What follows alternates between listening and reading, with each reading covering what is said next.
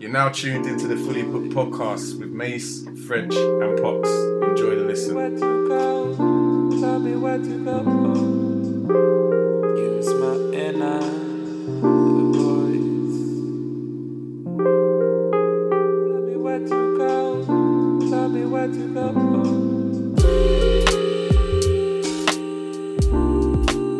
Hello, welcome to another edition of Fully Booked Meets Quarantine Specials. You have myself, Mace. Myself, French. Myself, Andrew. Myself, Stefan. Hey, listen, we got a special guest. We got right, if I pronounce this wrong, let me know. Stefan Avanzato. You said it spot on, to be fair. Welcome to the show, bro. Welcome to the show. Thank you, man. Thank you for having me. Excellent, man. Thanks for joining us. From what I know of you, you have a unique barbering business, or you have a barbering business, but with a unique set of clientele. I've got a barber shop, and my client base is quite sort of influential, quite high end.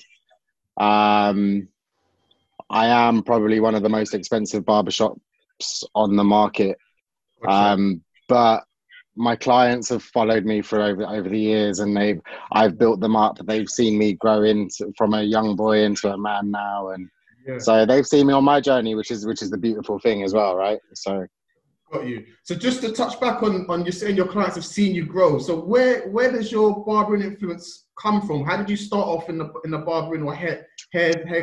How long you guys got? So basically, it was something that I'd never even dreamed of doing, something that I never even thought about doing growing up as a kid. Like it never even crossed my mind. I kind of fell into it. At 13, well, kind of growing up, I was sort of hanging around with the wrong crowd. I was getting in trouble a lot. I was getting excluded from school, expelled from school. Getting in trouble with authorities as well, I guess. And just growing up, I grew up in Southwest London, so you sort of start hanging around with the wrong crowd. And anyway, at school, I eventually got kicked out. And they put me in like a sort of centre for really bad kids, I guess. And I was naughty, but I wasn't this bad. Like I hadn't been to Young Offenders Institute or anything, thank God. But so I got put there, and 9 months later, they said, right, we're going to find you a course. What do you want to do? And I said, listen, find me a trade, find me something I can do with my hands, anything from plumbing, mechanics. I'll be an electrician, carpenter, I'll be in the building game, more than happy. And I said, all right, fine, we'll try and find you some courses. Anyway, 9 months later, after being at this centre, they came to me and they said, oh, we found you 3 courses. I'm like, oh, great, what are they? And they said, oh, we found you childcare, catering, and hairdressing. And I looked at them and I was like, yeah, I can see the similarities in everything I sort of offered out there. And I was like an adamant, stubborn little kid. I was 13 and I was like, no chance. You won't see me doing any of them. I'm not going to be a chef. I'm not going to be a barber. I'm not going to be a hairdresser. I'm not going to be a manny, and especially 16, 17 years ago, I mean, hairdressing wasn't really if you're a straight guy, you're not really known to be a hairdresser, right? And growing up in South London, you're going to take a lot of stick for it, which I did for many, many years. Tell me where to go. Tell me where to go. Traveling, and I went and stayed with my uncle in Miami for 3 months. Went to Mexico for 3 months as well. Saw my sister out there. She was teaching out there. And then I came back and it was like, right, what do I do now? So I used to go and get my hair cut weekly. I was a skin fade guy, I'd go and get my hair cut weekly at my local barbers. And Johnny down the road, he was like, Steph, why don't you come and do barbering? I was like, nah, it's not really for me. I'd worked in Mayfair and I'd seen Ferraris and I'd seen the high life and I'd seen and I was like, nah, cutting hair ain't really for me. And I've gone from sort of women paying £200, £300 to get their hair done to being paid like £9 to cut your hair down the road. It was like, anyway, it took him 3 times to ask me, come and work for me, come and work for me, come and work for me. And eventually I said, all right, do you know what, sod it. So I started my barbering career when I was probably 18 and a half. And it started from there, you know. And I was with Johnny for probably about a year. And then one of his friends was looking for a barber. So I went on to manage his shop. Then I went on to manage another shop, but all in like the suburban area, sort of Streatham, Mitcham, Collier's Wood. And I'd already sort of had the sort of sense from central London. So I kind of wanted to get back into that sort of life again and go back up into central London. It's where you get recognized. It's where you get more opportunities. It's where you can charge more money, you know? So that's when I thought, right, so I'm going to go back up to central, and I found a job at 19 or 19. And I started working for Murdoch London, and it was a new up and coming barbershop at the time. They'd opened a few stores at the time, and I applied, and I got the position. And then after six months, the manager there ended up parting, and they offered me the managerial role, and I started managing the barbershops from there in central London. That was my sort of first Mayfair job. And it was a snowball effect from then, you know. You kind of find other opportunities in Mayfair, and then you start getting headhunted once you've kind of made a bit of a name for yourself. So, yeah, it was a long journey. So, what was the transition like between working for someone then opening up your own barbershop? It's tough, you know. I was very, very comfortable at Dolce & Gabbana when I decided to take the plunge. It was always a plan in my head to open my own barbershop and to make the move. And I didn't know I had an idea in my head, but I didn't know what the final product was going to look like. But as you go along and as you work for different places, and I'd worked for multiple barbershops at this point. Then I went on to work at Dolce & Gabbana. And one thing I learned from there was the perfection and the luxury and the quality and even down to the very, very finest detail that they go above and beyond against, you know, and those little things are what make people and clients remember you, remember the space, remember the experience, and remember everything, you know. So I was at Dolce & Gabbana for 5.5 years. I was so comfortable. You're getting paid a good wage, and you're managing people, and you're very respected in the industry and in the company. To take a plunge, it was tough. You know, you're leaving security. You're being paid for your holidays. You're being paid every month without fail, and you're losing your security. You're always going to lose clients leaving one spot to another, and that's always probably been one of my biggest obstacles, is if I leave this space, are my clients going to follow me? You know, and that is one of the biggest obstacles for barbers. It's always a fear, and you end up taking the plunge, and you're very, very surprised at how many clients do follow you. And with today's like game in social media and the internet, if you do lose them, they can find you. As long as you're marketing yourself well enough, and as long as you're putting yourself out there well enough, if a client loses you and they really want to find you, they can, you know. And I still find clients today that I haven't seen in 4 or 5 years that call me out of the blue or email me out of the blue and say, Stefan, I've just found you. I've missed you for the past 5 years. Where did you go? But it's easy to find, you know, and that's the beauty of social media, the internet, and everything out there today, right? So, true. Forgive me for being for lack of knowledge, but I didn't realize high-end brands such as Dolce & Gabbana had employed their own barbers. So was you essentially doing cutting models' hairs, or how does that work when you're at Dolce & Gabbana? So when it first started out in Dolce & Gabbana, they created a menswear, a bespoke. Well, it was a sartoria store, so it was more sort of tailoring, men's tailoring, suits, tuxedos, and everything. And within that store, it was a whole men's dimension, right? So within that store, they put a beautiful barbershop, like no cost spared. It's probably one of the most beautiful barbershops I've seen growing up, and it's probably up there with one of the best, right? It was new to them, and luckily they asked me to come along, and there was another guy there at the time, Carmelo, and help set it up. and I was lucky to be there from day one. And don't get me wrong, going from a central London barbershop, which is still quite high end, and going across to a luxury brand like Dolce & Gabbana can still be quite intimidating. I lost quite a few clients going across to Dolce & Gabbana. You know, some of my clients weren't used to the door being open for them. They weren't used to having to say hello to 10 people on their way through the store into the barbershop. It was a new, it was something new for Dolce & Gabbana, but they do have another barbershop in Milan as well, which is a very small barbershop that's in their perfumery store. Okay. So this one was a slightly different store, different concept, but it was a stunning concept. And the fact that it was a whole gents world, it's head to toe, you know. You go into a store, you go and buy you a beautiful suit, your beautiful tuxedo, you go into the barbershop, you have a haircut and a wet shave, and you're good, you know, you're set to go, you're ready. So I think that's definitely it's a direction retail is going. You have to create that type of experience, you know.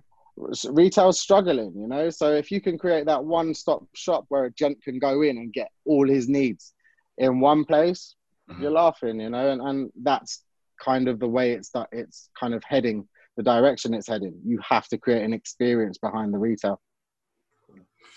Just quickly, just touching back on what you said in terms of Dolce & Gabbana and doing like the extra things.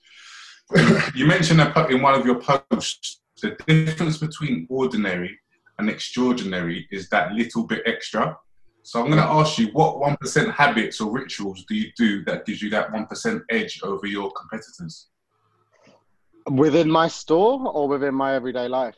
Both. Yeah. There's little, I mean, I'll tell you what sort of finer touches we do within my store. It's everything down to the scent as you walk in, is being given a hot flannel before you leave and you're wiping all the hair off your face. It's being able to spray a nice cologne on you as you're leaving. It's being handed your coat and your jacket and being put on your back for you. Even down to drinks, you know, we serve whiskeys, we serve gin and tonics. We have a lot of sponsorship from loads of different alcohol brands. And it's even down to how you're serving the drinks, even having a beautiful coaster underneath the glass, you know. It all makes they're minor details, but they make huge differences, and people remember you for it, you know. And that's how you get away with charging the prices that you're charging. It's not only the haircut, it's the whole experience within, right? So, and everyone seems to love it. And it's so easy for me because it's just what I've learned throughout the years. You know, I find it so easy, and I'll see something out of place, and if there's a cut that's there and it's not meant to be there, it needs to be moved. You know, it's cleaning up after every client. It's sweeping up after yourself. It's, if you're not busy, it's cleaning up after your colleague. You know, and it's all teamwork. It's building that team that all work together. Their standards are the highest. You know, and it's all about. I can be a little bit heavy on my staff sometimes. I'm like, standards. Why is that cut there? Why is that? But once you've drummed it in, you end up walking around your shop and noticing things. You're like, oh, right, that shouldn't be there. You end up walking past and picking it up. You know, so once you've drummed that in and you make it stand in your head, then you're off, you know, and you stick to those standards constantly. Would you say that? Sorry, you're going to finish? No, go on, I'm done. Would you say that overall aspect of delivering a service that's not just tailored to the barbering, but the whole experience, is that what inspired you to open up the Cigar Terrace that I noticed you've I was lucky enough. Finding a space in central London is tough as it is. Finding a space in central London that has a little outside terrace bit, you're laughing. So when I found this space, and when I was talking to Private White, I saw this little space. And originally there was nothing there. It was just an empty space. You know, it's like, what can we put in this little space to create something even better? You know, and it's all about lifestyle. It's about gentrifying. It all fits into one, right? So we've got a bar in there, we've got a barber shop, we've got a store upstairs where we can sell outerwear, we've got a bag brand in there too. Why don't we have a cigar lounge? What other barbershop in London? There is no other barbershop in London that has a cigar lounge right next to their shop. And we're lucky, you know. We need to utilize every little space that you have to the best way you possibly can. And we were super lucky having that. Cool. P, did you want to ask? I know you're sitting patiently. Yeah, no. Obviously, I cut off very, very briefly, so I don't know if I missed a bit, but just kind of like on the back of French's question as to like 1% and things like that, and your story of going into a Pro, where was like the transition of I'm going into a program as to I actually love what I do and I enjoy what I do and I can make a real career for myself. Sorry. Do you know what? Like, I think in every career that you start choosing, everyone eventually or gets cold feet, or they get bored of it, or they don't feel appreciated, or they don't feel noticed. I think the real game changer and the real turning point for me was when, I don't know, we are in such close contact with our clients. Being appreciated by your clients is something that it's hard to explain. It's mainly for them, you know. I've created such a great relationship with my clients. They become more like family to me. And like, even over this time, my phone is constant with clients, and they just message me, seeing how I am, saying, Stefan, if you need anything, you just call me, or Stefan, if you want me to pay for any haircuts up front, you just let me know, you know. The support I get from the network that I've built throughout the years is impeccable, man. It's incredible. I'm so humbled by it, and I'm genuinely so flattered by it. And it's just the relationship I've managed to build with them throughout the years, you know. So yeah, very, very flattered and humbled by the messages I get from my clients. On that point where you said clients even message sometimes and say, Stefan, do you want me to pay up front and so on? I was going to bring it back to what's going on now with COVID-19. How has that affected your business, and what strategies do you have in place to prevent yourself from kind of going out of business, or just seeing yourself through this period? Right, to be fair, like I've been open 17 months. So the past 2 years probably the past 2 years, I've been working solidly, flat out at the barbershop, been in there day in, day out, constant. So when all this first came about, it really sank in when I had to actually lock the doors to the store. And I was like, wow, I don't even know when I'm actually going to see this place again. Yeah. Don't even know when I'm going to be able to come back, you know. That's when it really, really sank in for me. And to be fair, I'd worked really, really hard for the past couple of years. So I thought, all right, I'm going to take this time to sit back, reflect on what I can do. And obviously, I can't go out and see my clients right now. So there's a few things I have been doing for them. I've been on FaceTime with them and their partners. Their partners have been cutting their hair over FaceTime. There's been some questionable jobs, but there's been some really, really good jobs, you know.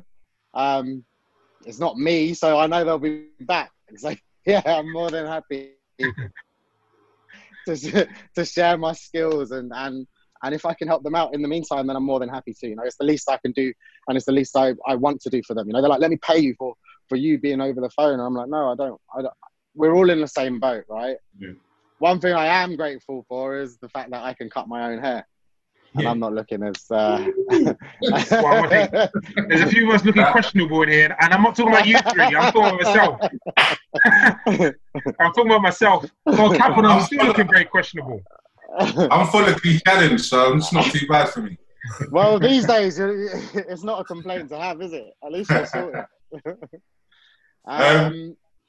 Yeah, so back on the question, I'm more than happy to help my clients out as much as possible. They've all been sending me messages of support, and it's just been really, really humbling, and I'm flattered that they do that, right? They don't have to, they're not obliged to do it, and the fact that they are sitting at home and they think of me and they get a random text from them is a super nice feeling. Yeah. So I think realizing that your clients appreciate you, and then you start getting headhunted, and you start being asked to do shows, and you start being asked to do other things. I think that was the turning point, and that was like, actually, hold on, I am good at this. People are starting to recognize me. People are starting to ask me to do things for them.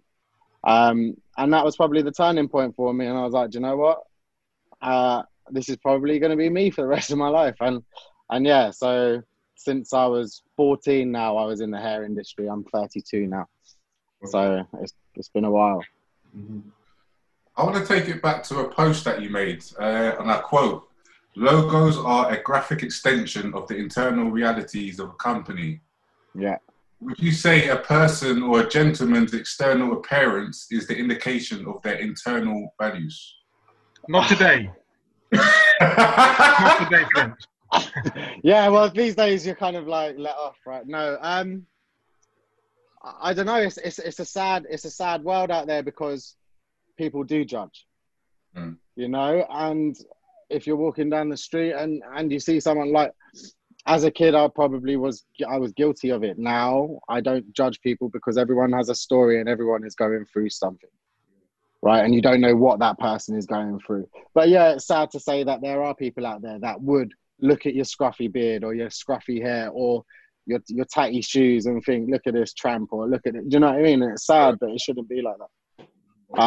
So yes, but hopefully that will change over the years, you know, when people's minds grow and people become a bit more open and a bit more accepting. Then people hopefully won't judge people as much. Yeah, I agree. Go on, Ed. Yeah, to even talk to my response to your question, French.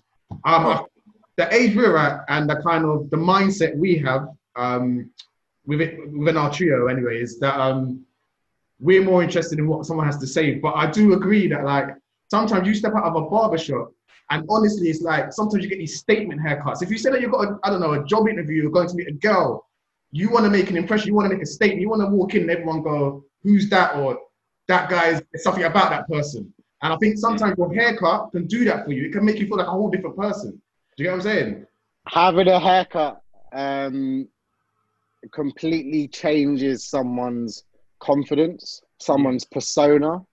The way walking out of a barbershop, you're more likely to smile at someone when you've just had a fresh trim than you are if you feel rough and don't feel like smiling at people in the street is so underrated, you know, and people need to do it more, you know, but it could go a long way. You don't know, you know, someone could be having such a shit day, but having a haircut will make someone smile at someone even more so. Mm-hmm. It's how a haircut makes you feel so much more confident within. It makes you feel like such a fresher person. And you're ready to tackle on so much more when you've had a haircut. What's your experience when you're in the barber chair? Me?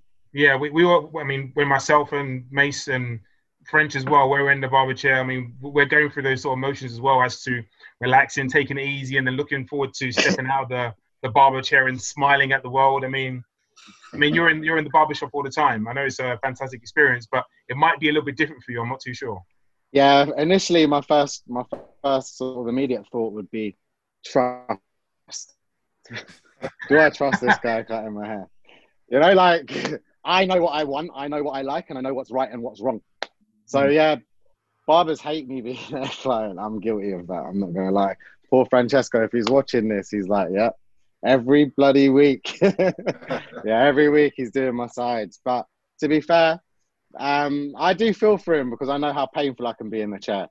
You know, I'll see one little thing and I'll be like, that bit's sticking out. Can you get rid of it? And then he'll tease it and tease it and tease it until eventually he gets there. But yeah, I probably notice a lot more than your average client wouldn't, because I've got the eye for it and I know what I'm looking for. But no, I've let a lot of questionable barbers cut my hair in the past, and I've walked out really, really upset. Having a bad haircut can really ruin someone's day, week, or even month, man. Like, it affects you, really affects you. Definitely. So. Of course. Speaking of affecting, I want to go back to another quote of yours. There's things people say in the barbershop they won't even say in their own living room. It's just one of those places where nobody will judge you about your thoughts or on your opinions. Why do you think this is? And in relation to mental health, do you think barbers should get more support and possibly training to help significant breakdowns? That's a very good question. Barbers should get more support, but then also barbers should support the cause a lot more. Building a relationship with someone, like clients tell me things that they don't even tell their wives. Yeah. You know, that they don't even tell their kids or they don't even tell their partners. It's a place where they can come in and they feel safe, they feel secure. Their business isn't going anywhere apart from those four walls, right? And it's up to them what they want to spill, and it's up to them what they want to disclose and what they want to tell you. You never force it upon them.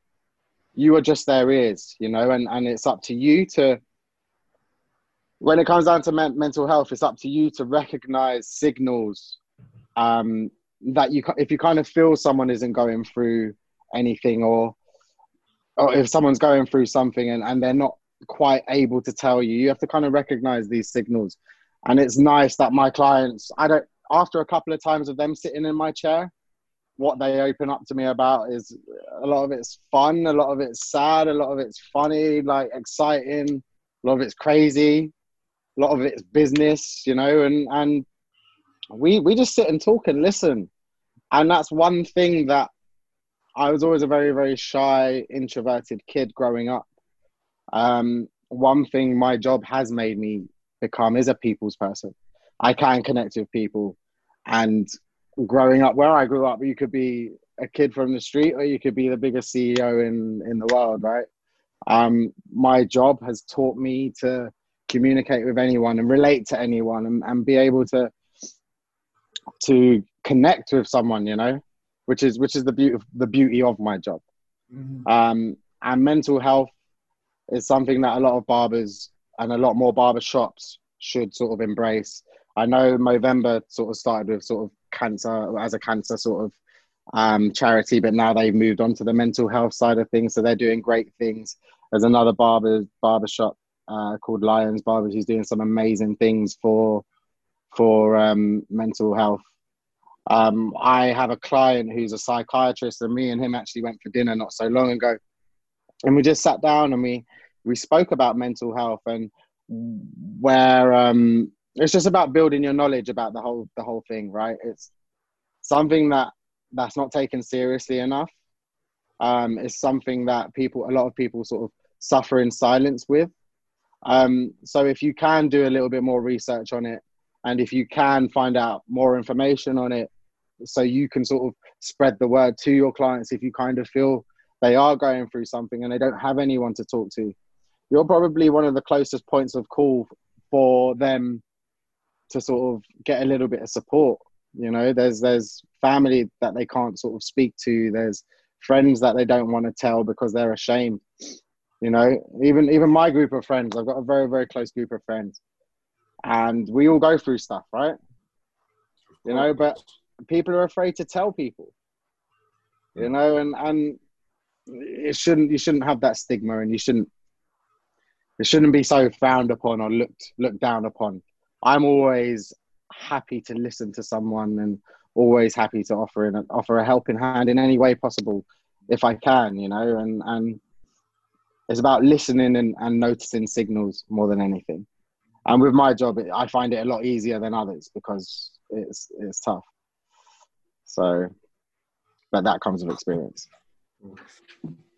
So just speaking for the last half an hour, we're speaking, and from what I gather, you've got quite a positive mindset, and you're ambitious, and you've almost done the perfect route in terms of you were the apprentice, and now you've become your own man and now own your own business. Are there any books that have inspired you along that journey, or any books you've read which you would recommend? Yeah, loads. And reading is very important, whether it be reading or whether it be audibles. I believe for us all to grow and for us all to gain knowledge, we have to continuously feed our brains and our minds with things. There's been some pretty big books that have like made a pretty big impact, but sometimes when you first read a book, it doesn't make sense.